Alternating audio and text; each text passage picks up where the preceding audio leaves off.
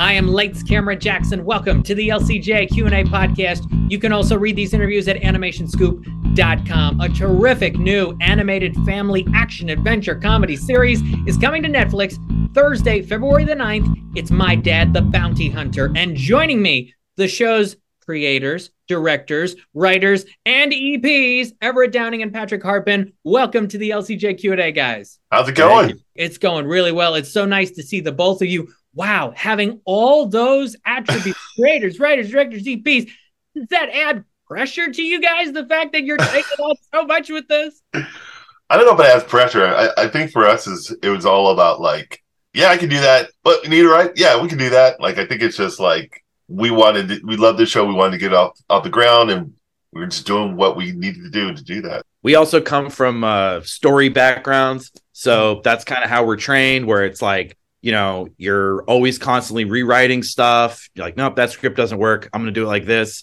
You have to do, you know, I did scratch voices throughout my career. Like, hey, we need voices for this. Okay, fine. So you just working in animation, you actually get to kind of touch a lot of different departments. So I kind of led us here.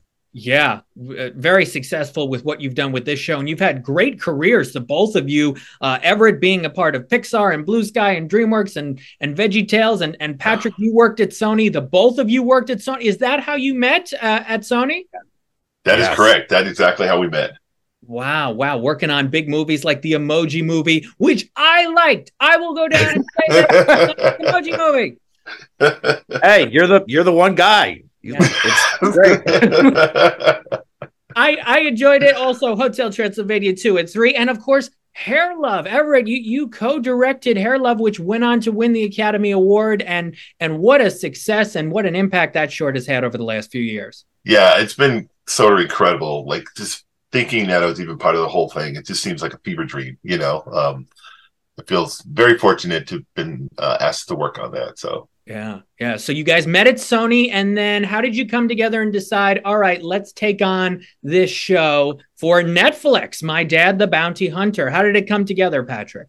We were at Sony and we were like, you know, we wanted something more. We wanted to make something together that we were really excited about. And this idea just kind of came from that need. We basically were like, what would we want to work on every day? What do we feel like doesn't exist in animation? We were talking about sci-fi. We were talking about like a, you know, black main cast in sci-fi. And this idea, we just kind of started spitballing it.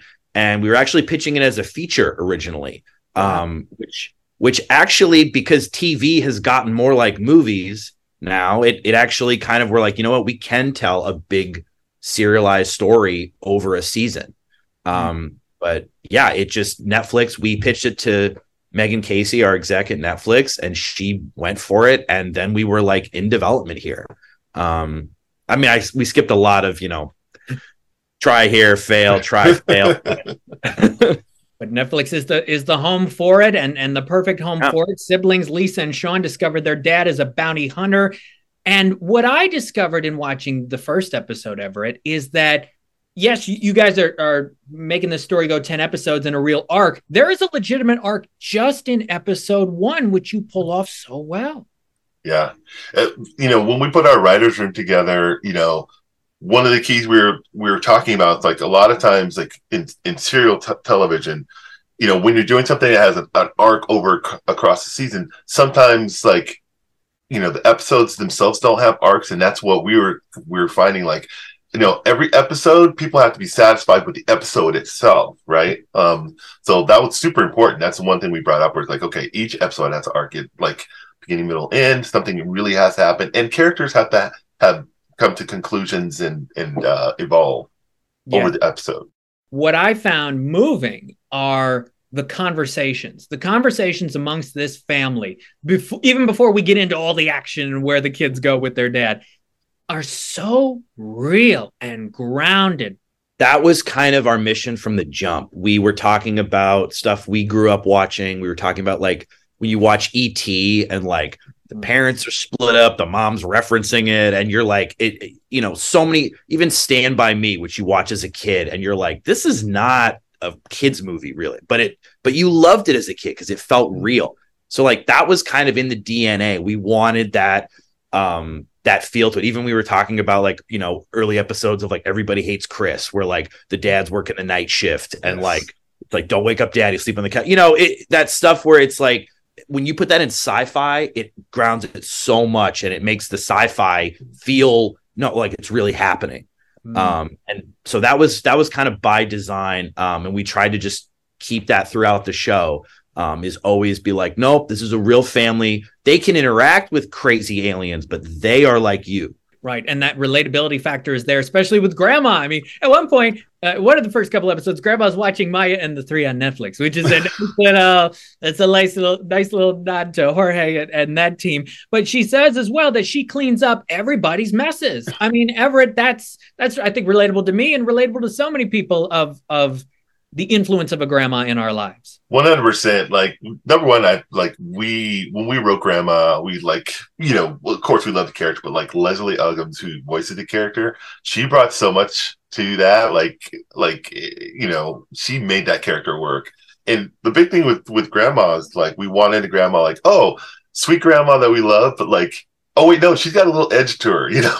like Grandma's seen some things. She's been around for a little bit. So, and we just like that sort of surprise. So like, even though she comes off very sweet, she'll be like, I'm always cleaning up messes around here, you know? You do great with that. And Patrick, tell me about the sci-fi element now. We go into the galaxy with these characters. We meet a whole bunch of cool looking characters and a real interesting vibe. What were your goals with the sci-fi aspect? You know, we felt that sci-fi had gotten a little kind of very serious and very like desaturated colors. And we were like, let's make it playful. Let's make it fun. Let's go the opposite route that we're seeing everyone else go and go more of a Fifth Element route where it is consistently crazy and bright colors, and being influenced by like different, you know, like marine life and different other just drawing from different inspirations. So it doesn't feel like, yeah, I've seen this already. And that was kind of like, I think, making the world more, even space itself, where it's like we wanted bright colors. Like, let's not do grounded, realistic. Like, let's have space be, it can match the emotion of the scene. It can be bright red, it can be bright green or bright blue, and like just really throw out the rule book a little bit with how we approach sci-fi. That is cool, because in my other life as a film critic, in the other aspect of my life, I see so many sci-fi movies and watch a number of shows. And you're right that recently they have taken more of a serious turn and a sophisticated turn. And sometimes that works, but sometimes we just want the fun. We want the bright colors. We want the zaniness. And that's what you get here with My Dad, the Bounty Hunter. Everett and Patrick are with me here on the LCJ Q&A podcast. The show premieres Thursday, February the 9th on Netflix. At the same time as you're doing everything with the sci-fi, Everett, we have to see from Lisa and Sean their emotions and how they react to everything. And they also feel authentic, whether they're happy about seeing a new creature or scared of what's going on. You do a really good job with that. I mean, a big part of that is actually the voice acting. Both Jacoby Swain and Priya Ferguson are like amazing in that role. I wanted Priya since the first time I heard her on Stranger Things say, you can't spell America without Erica. I was like, I want this person. And she's amazing. She brings like so much like just like sass, but like it's not like, it's just someone who's like, you know what, like I know these things, I know you have your rules, but like they don't really make sense. And so she questions that, and she brings a lot of that like you know, gravitas to the character. And then Jacoby, on the other hand, we just kind of wanted that like kid with the curiosity who's all in from the beginning. You know, like he's the one we always talk about. He's the one who believed all the conspiracy theories about the Greys and the Saurons. And so when he finds out that Dad's a space, you know, bounty hunter, he's all in. He's like, yes, you know, and he's got like, you know, he's got his own arc that he has to, and a lot of that comes from, you know, learning confidence. But Jacoby brings so much like just character and like just sweetness to the role. I think, you know, it's easy to fall in love with them. Yeah, they're really great. And on episode 2, we go to this sports bar in space called Bucky Quantos. Patrick, what's your favorite? Do you have a sports bar experience or a memory that maybe influenced the design, the look, the feel? Because you capture it well of a cool, fun sports bar. I mean, I was not allowed in sports bars as a kid. I wish I was. My family would be like, "Hey guys, we're going to Olive Garden." Ooh, like that would be like the big deal. But I think, for us, it was like we wanted it to still feel like the joke was basically like, what if like the John Wick hotel, where everyone has to behave themselves there? We're like, what if it was like a wing place where all these bounty hunters have to behave themselves because the wings are that good and you do not want to get banned from Buc-ee's. Just that stupid joke turned into this, and our production designer and art director, Yuki Demers and Alex Kronstadt, like they were like, no, we're going to really design this out and make it look like I think they got a TGI Fridays vibe nailed perfect. Yeah. Yes. Obviously, BB Dubs, Buffalo Wild Wings, couldn't do that without them. That was definitely high on our reference list. Yeah. And boy, am I looking forward to the next John Wick. That hopefully will be a lot of fun when it comes out in March. Yes, you do so well with the sports bar, and you also allow the scenes that take place in there's action, there's comedy, to breathe. Obviously, knowing you guys have 10 episodes, but it is refreshing to see that in episodic animated television these days, the way you comfortably let scenes breathe. Yeah, I mean,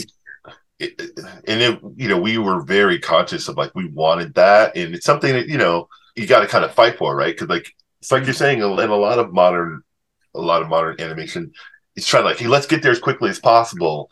But like you kind of want to be able to like be part of that experience. So we had to push back really hard to make sure like, no, trust us. Like this buys this more time later. Like it's going to pay off. You convinced everybody well, and it's paying off. What do you guys think about the fact that, I've watched the first couple episodes. I look forward to watching the rest, and I look forward to telling people about this show. What do you think about the possibility of this being a modern family sci-fi classic? Because I can picture the whole family gathering around the TV. Patrick, I'll start with you. I can picture it. Have you been able to try to picture it as you've been making this? That was the dream. That was the hope. I love that you're using the word classic. I'm like, I will take that to the bank. The whole time when you're making stuff, it's like sometimes you can lose sight of like who it's for. And for us, that has never. We're always thinking about like, if I'm watching this with my parents and like they're gonna be like kind of paying attention, not really, like, oh, what are you guys watching? Oh, that's cute. And you want them to basically like, if they were doing stuff in the background, you want them to join the kids and be like, what was I doing? Oh yeah, I'm watching this show with you. How many episodes are we in? Like to me, the toughest thing is like getting both parents and kids to invest. And it's like a mix of like, I don't know. I think it's like, I like the same stuff as an adult as when I was a kid. Like SpongeBob to me is still like smart for kids and adults. And I think if you can ride those wavelengths, like you can do it. And so far we've been hearing from people and kids are watching it and they're like, how everybody's so, they need to do 5 things at once. They can't pay attention. What we've been hearing from kids is they're just like watching it. Like not breaking, even kids who have like attention span. So that's what I'm excited about. If they can sit still and actually go through that whole season, we'll have done our job. That's great. Everett, you want to add anything to that? It's, again, hearing you say that's incredible. That it was the hope. For us, that's one of the things we kind of talked about. We're like, I remember co-watching when I was a kid, and like, hear my dad say like, oh, that's crazy. Like, what's going on? Like, what's happening now? And we really wanted it to capture that feeling. I feel like just seeing these characters together, it's really gratifying. First of all, really gratifying just as a Black creator. But beyond that, I think like just for families, like I think a lot of people are going to see a lot of themselves in it. Like the characters are very relatable because we based it on people that we knew and we based it on situations that we all go through. So we really want relatability was like number one importance to us. Yeah, this is going to be a big hit. My Dad, the Bounty Hunter, Thursday, February 9th on Netflix. Everett Downing, Patrick Hartman, thank you for being here on the LCJ Q&A today. Congrats on everything you've accomplished in your careers and with this show. It is fantastic. Thank you so much for having us. Some Lights, Camera, Jackson. For all of these episodes, go to Podbean, Apple Podcasts, and Spotify. Read these interviews at animationscoop.com. And don't forget to also go to lights-camera-jackson.com.